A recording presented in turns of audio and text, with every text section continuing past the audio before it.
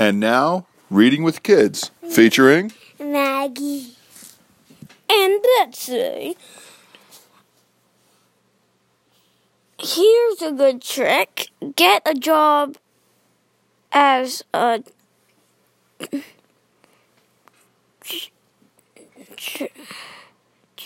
judge at the Olympics. Then if some guy sets a world record, pretend that you didn't see it and go, okay, is everybody ready to start now? What do you think about that one? Not so good. Well, would you ever like to be a judge? Yes. What kind of a judge? Olympics judge. Any other kind of judge is cool?